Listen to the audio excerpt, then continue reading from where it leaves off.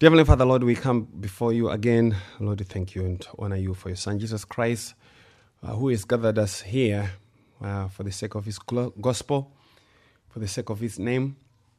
And Lord, we ask now for your teaching. We ask for your Holy Spirit to bring our hearts and minds to this word, or bring this word to our hearts and minds, that we may see the glory of Christ, that we may hear the things of Christ, the things of the Spirit, that we may believe in him who takes away the sin of the world.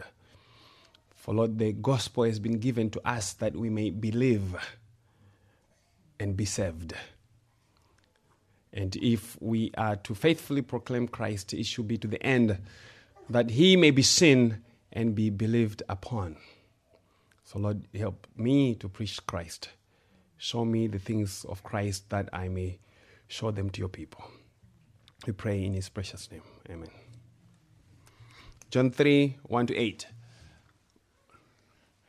You have to buy Crystal a present for being here the other weekend, the other Sunday. She had to sit down here and hear all that teaching. Long teaching. That was good.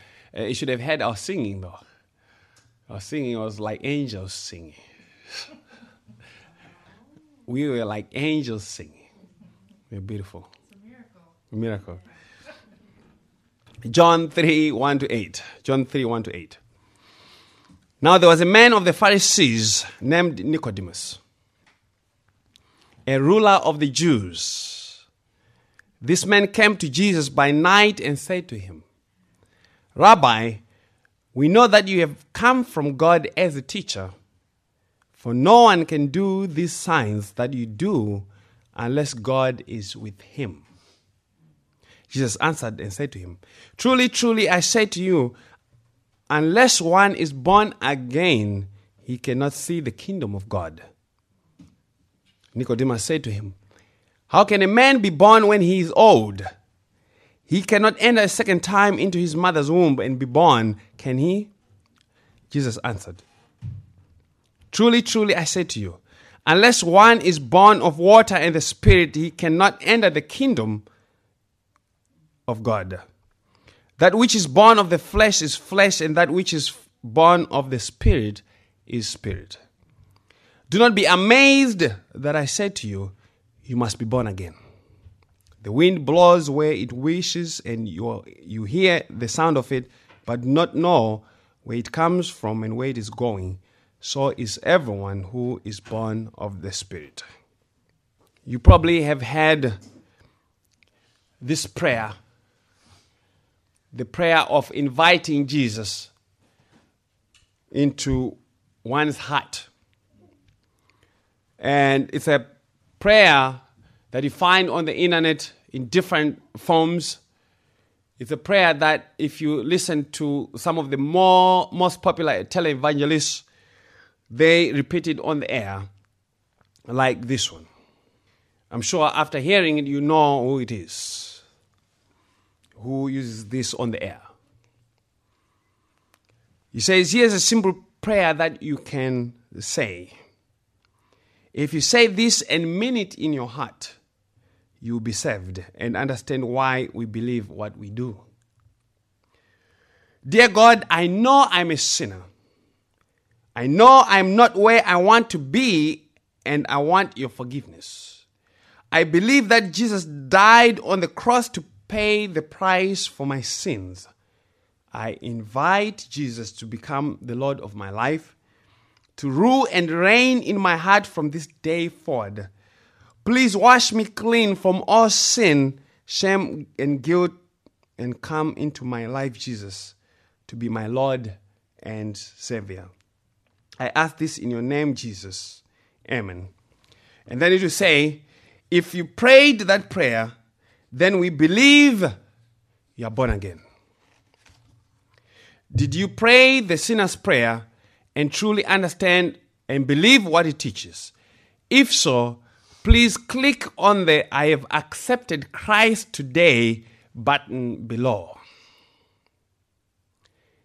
And we have a variation of that prayer in the thinking that we as Christians can do things to commend ourselves. We can educate ourselves and other people into Christ.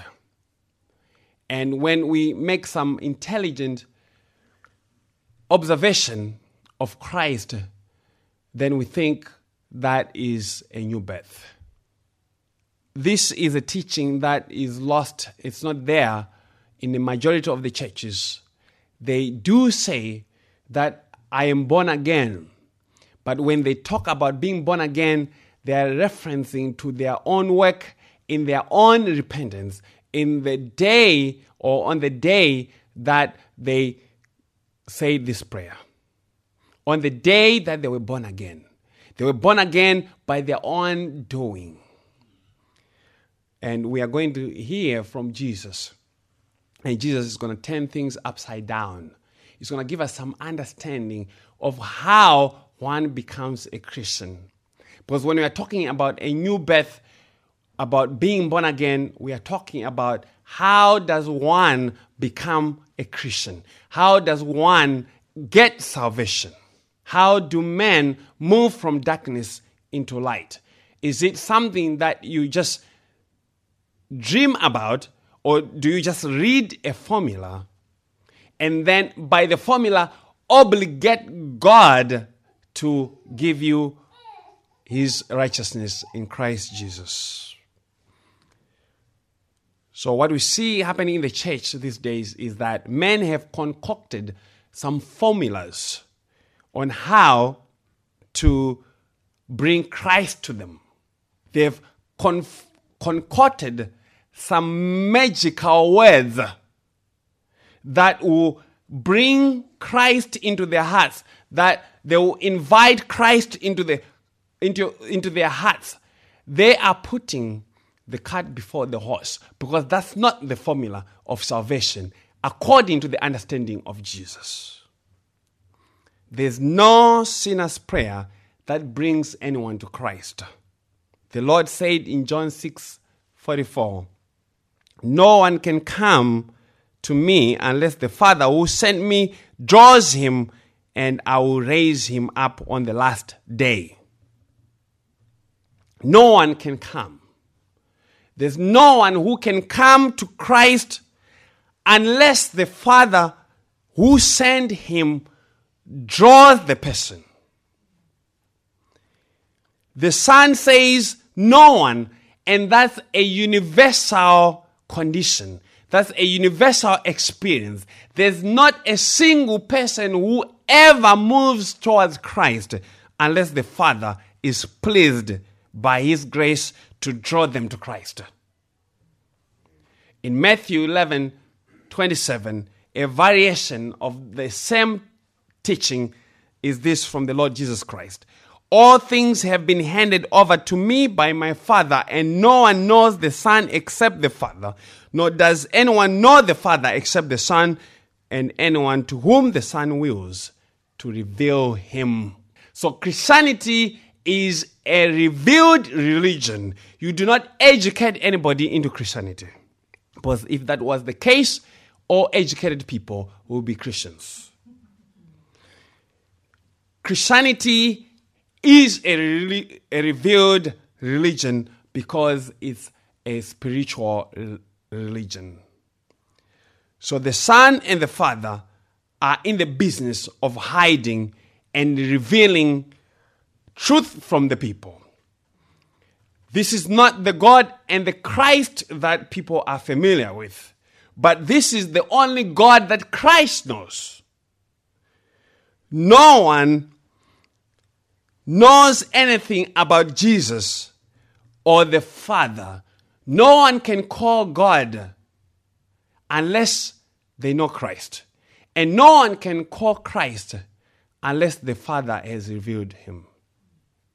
And then Jesus is going to say, no one can see the kingdom unless they are born again by the Spirit. So it seems like the Father, Son, and the Spirit are in the business of hiding and revealing. Only to the people that are supposed to know about Christ. The Father reveals the Son to whom He wills. And the Son reveals the Father to him He wills. Which means the Father and the Son purposefully hide themselves from certain people, but reveal themselves to others. And this is important for us for this reason. When we know the things of Christ, all glory should go to them. And realize that you did not arrive at Christ by your diligence, by your effort, by your prayer. No one can arrive at Christ by anything that they do. Christ has to be revealed to you. And why does God hide and reveal? Why? Listen to this.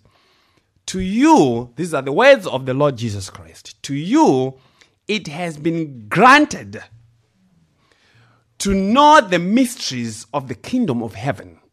But to them, it has not been granted.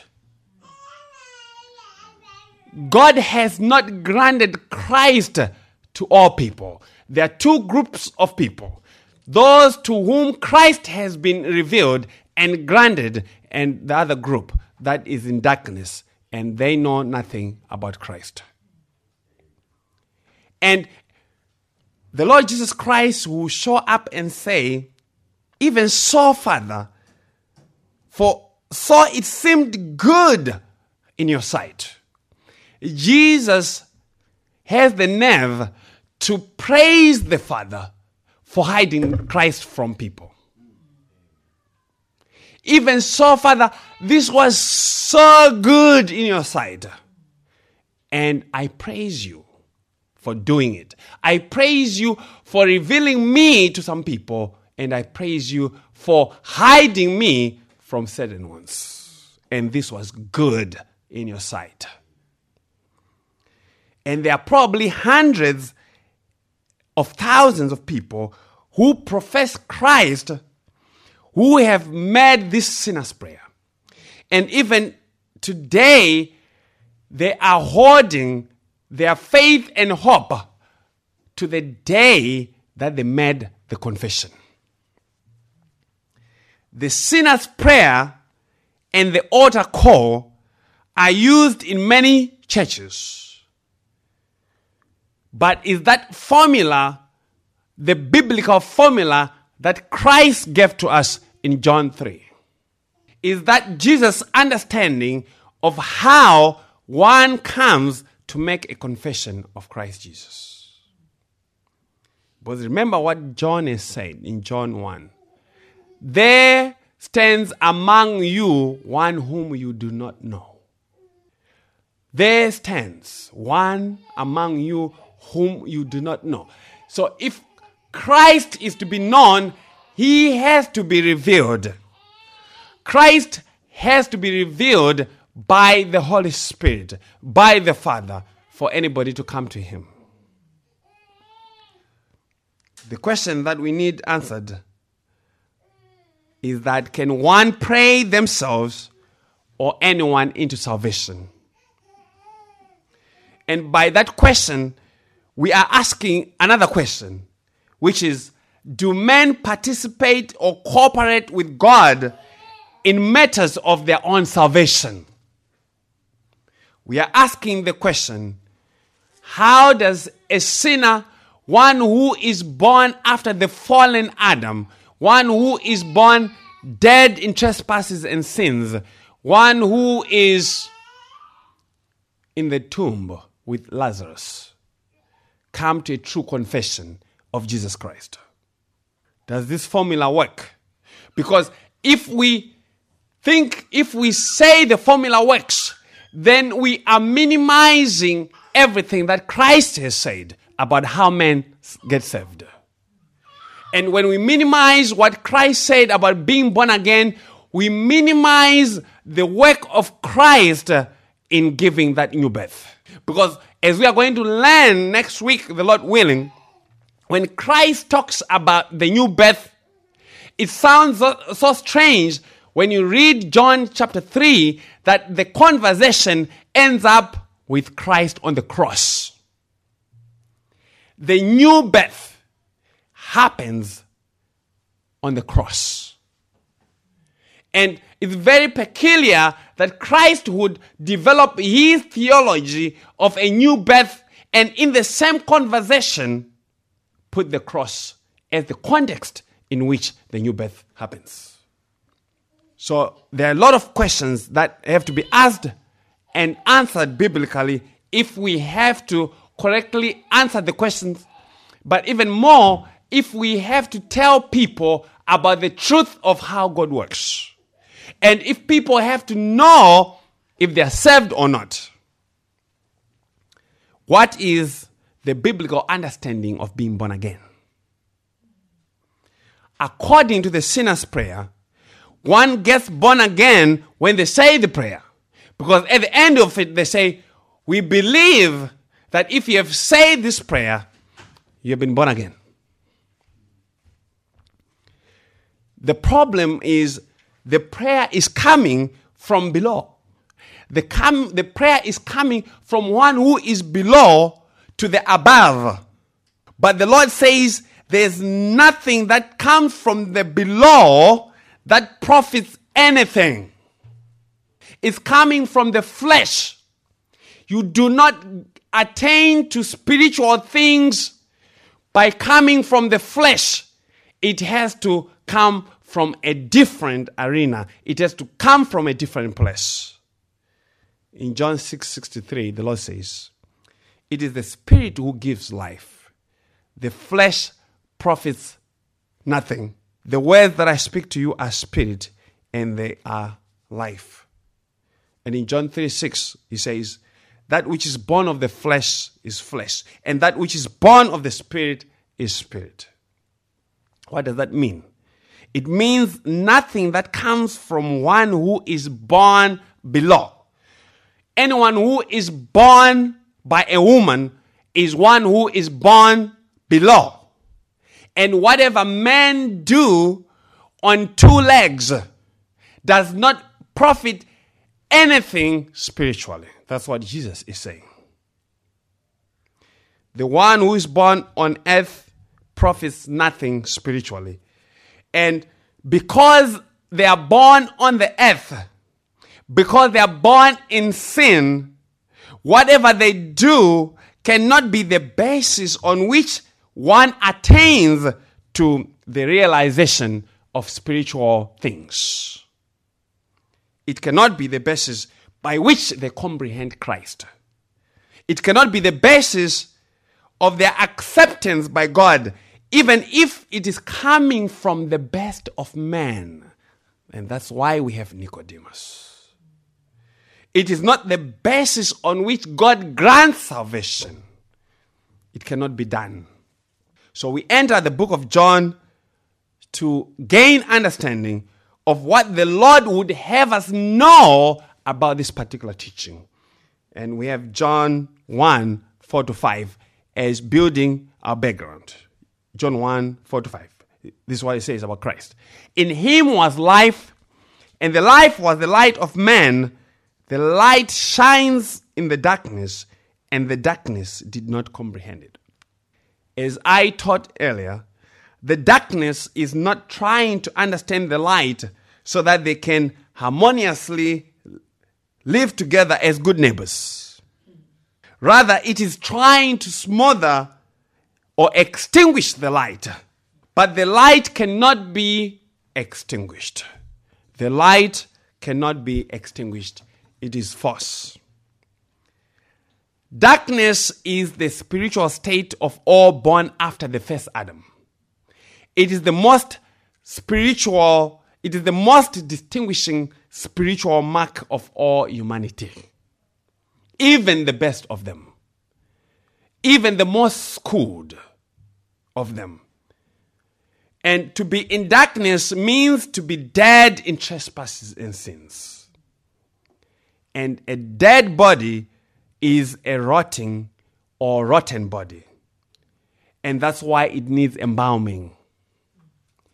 A sinner is not only dead spiritually, but they are unclean. And to be dead is to be lifeless. There's no heartbeat or blood flowing in the veins of a dead person.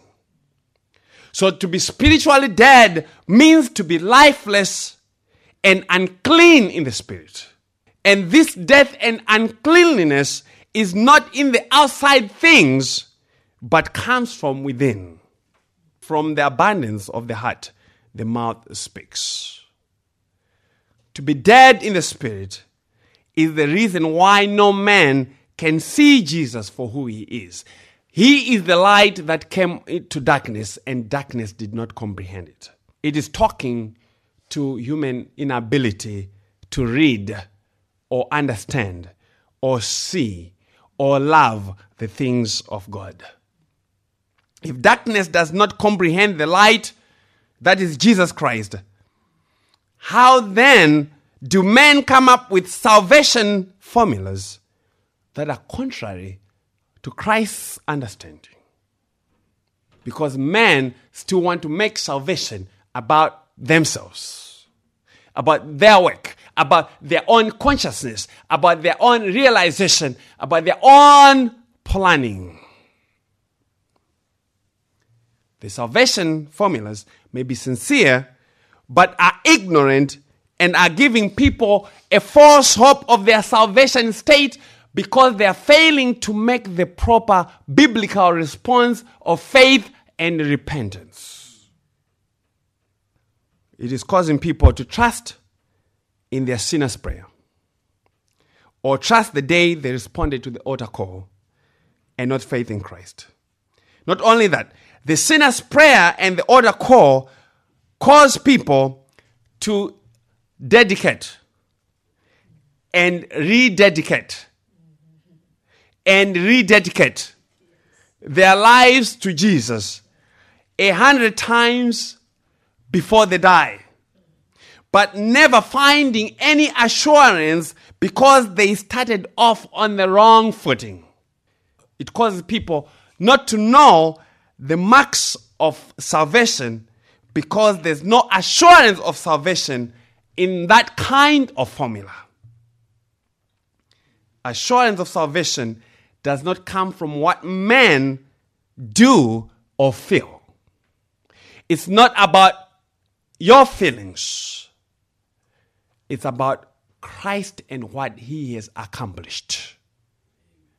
It comes from knowing by faith that Christ Jesus is the eternal Son of God, who is both God and man, who fully and completely accomplished all the work of salvation. And his acceptance by God is our only basis of acceptance and standing with him. But how do we know that Christ was accepted? Because God raised him from the dead. That's it. That is why the Apostle Paul would say, if the dead are not raised, then your faith is in vain. The surest sign of salvation for the one who believes is not ultimately in their repentance, but in that Christ resurrected from the dead. And that their faith rests only on the person and work of Jesus Christ. And when they do that, that is making the proper biblical response of faith and repentance. Faith and repentance is not stopping to go watching movies. Faith and repentance are about coming to Christ. They are about seeing in Christ and continuing to seek him and continuing to see him as he is unveiled to you in degree and faith grace, love, life, as you continue to see him, and ultimately in glorification. But let us build some more understanding. In John 2, 23 and 25, this is what John has recorded. He says, "Now when he was in Jerusalem at the Passover, during the feast, many believed in his name, observing his signs which he was doing. But Jesus on his part was not entrusting himself to them, for he knew all men, and because he did not need anyone to testify concerning men, for he himself knew what was in man." You see the style of John, repetition. And then he says, he knew all men, and he did not need anyone to testify concerning men, for he knew what was in man. Why did Jesus not need anyone to testify anything concerning man? Because we are told he knew what was in man. He knew what was in man, and this is not a positive statement. In the context in which John is saying it, he is saying this is bad. It is a negative statement, and he's saying Jesus as God knows all the darkness that is in the hearts of men, and thus he did not entrust himself. You see the reason why he was not entrusting himself. Because he did not entrust himself to people who were following him for the miracles. He knew that they were following him not for his light and life, but for their bellies to be fed. And the enigma that surrounded him, as we learn from John 6:26.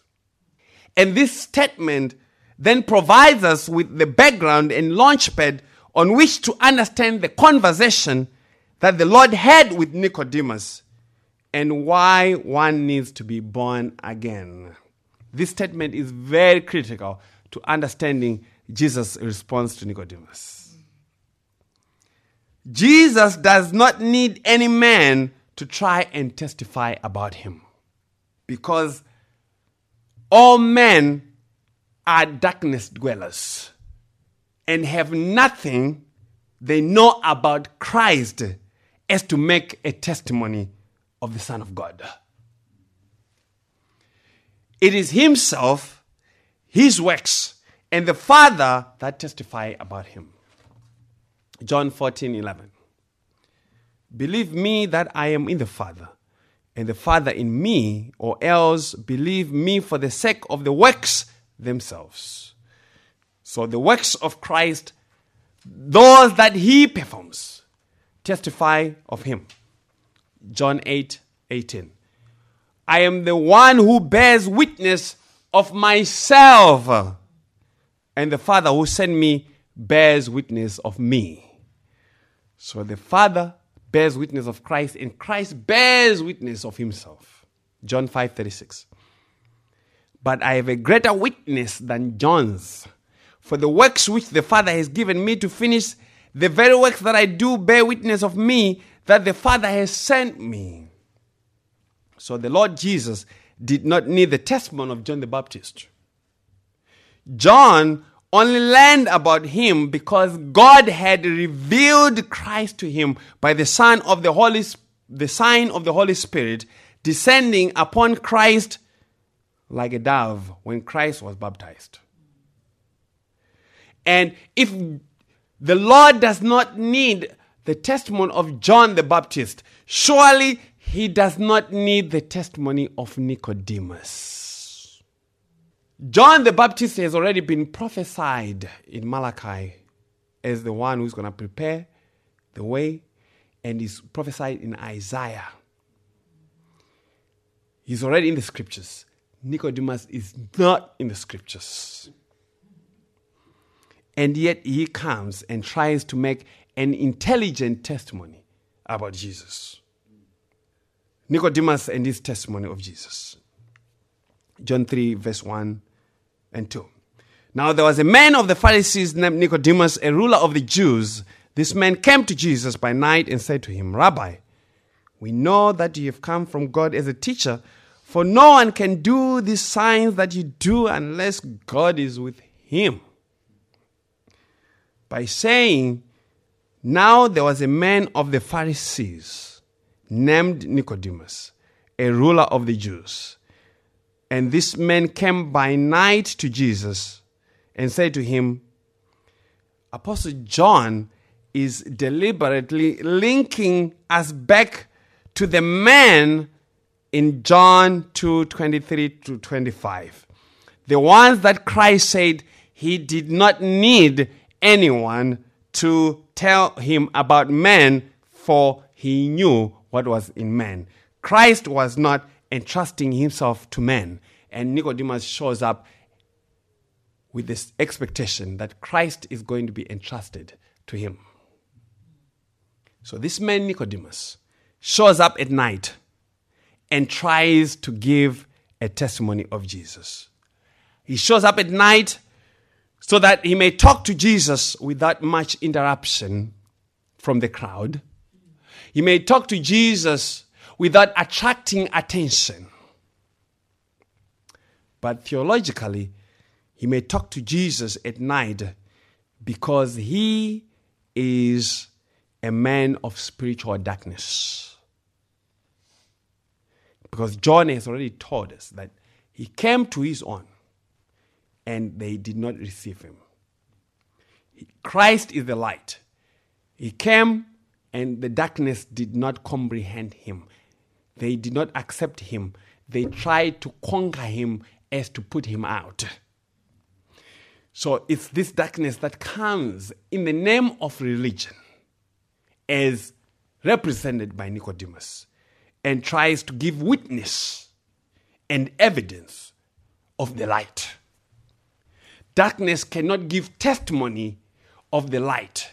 Rather, the light is the one that gives testimony of its own light and of the darkness. So Nicodemus' testimony was a fishing expedition.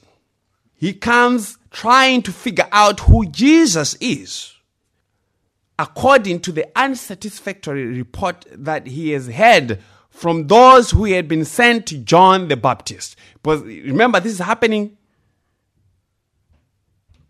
within the time frame that John the Baptist is alive.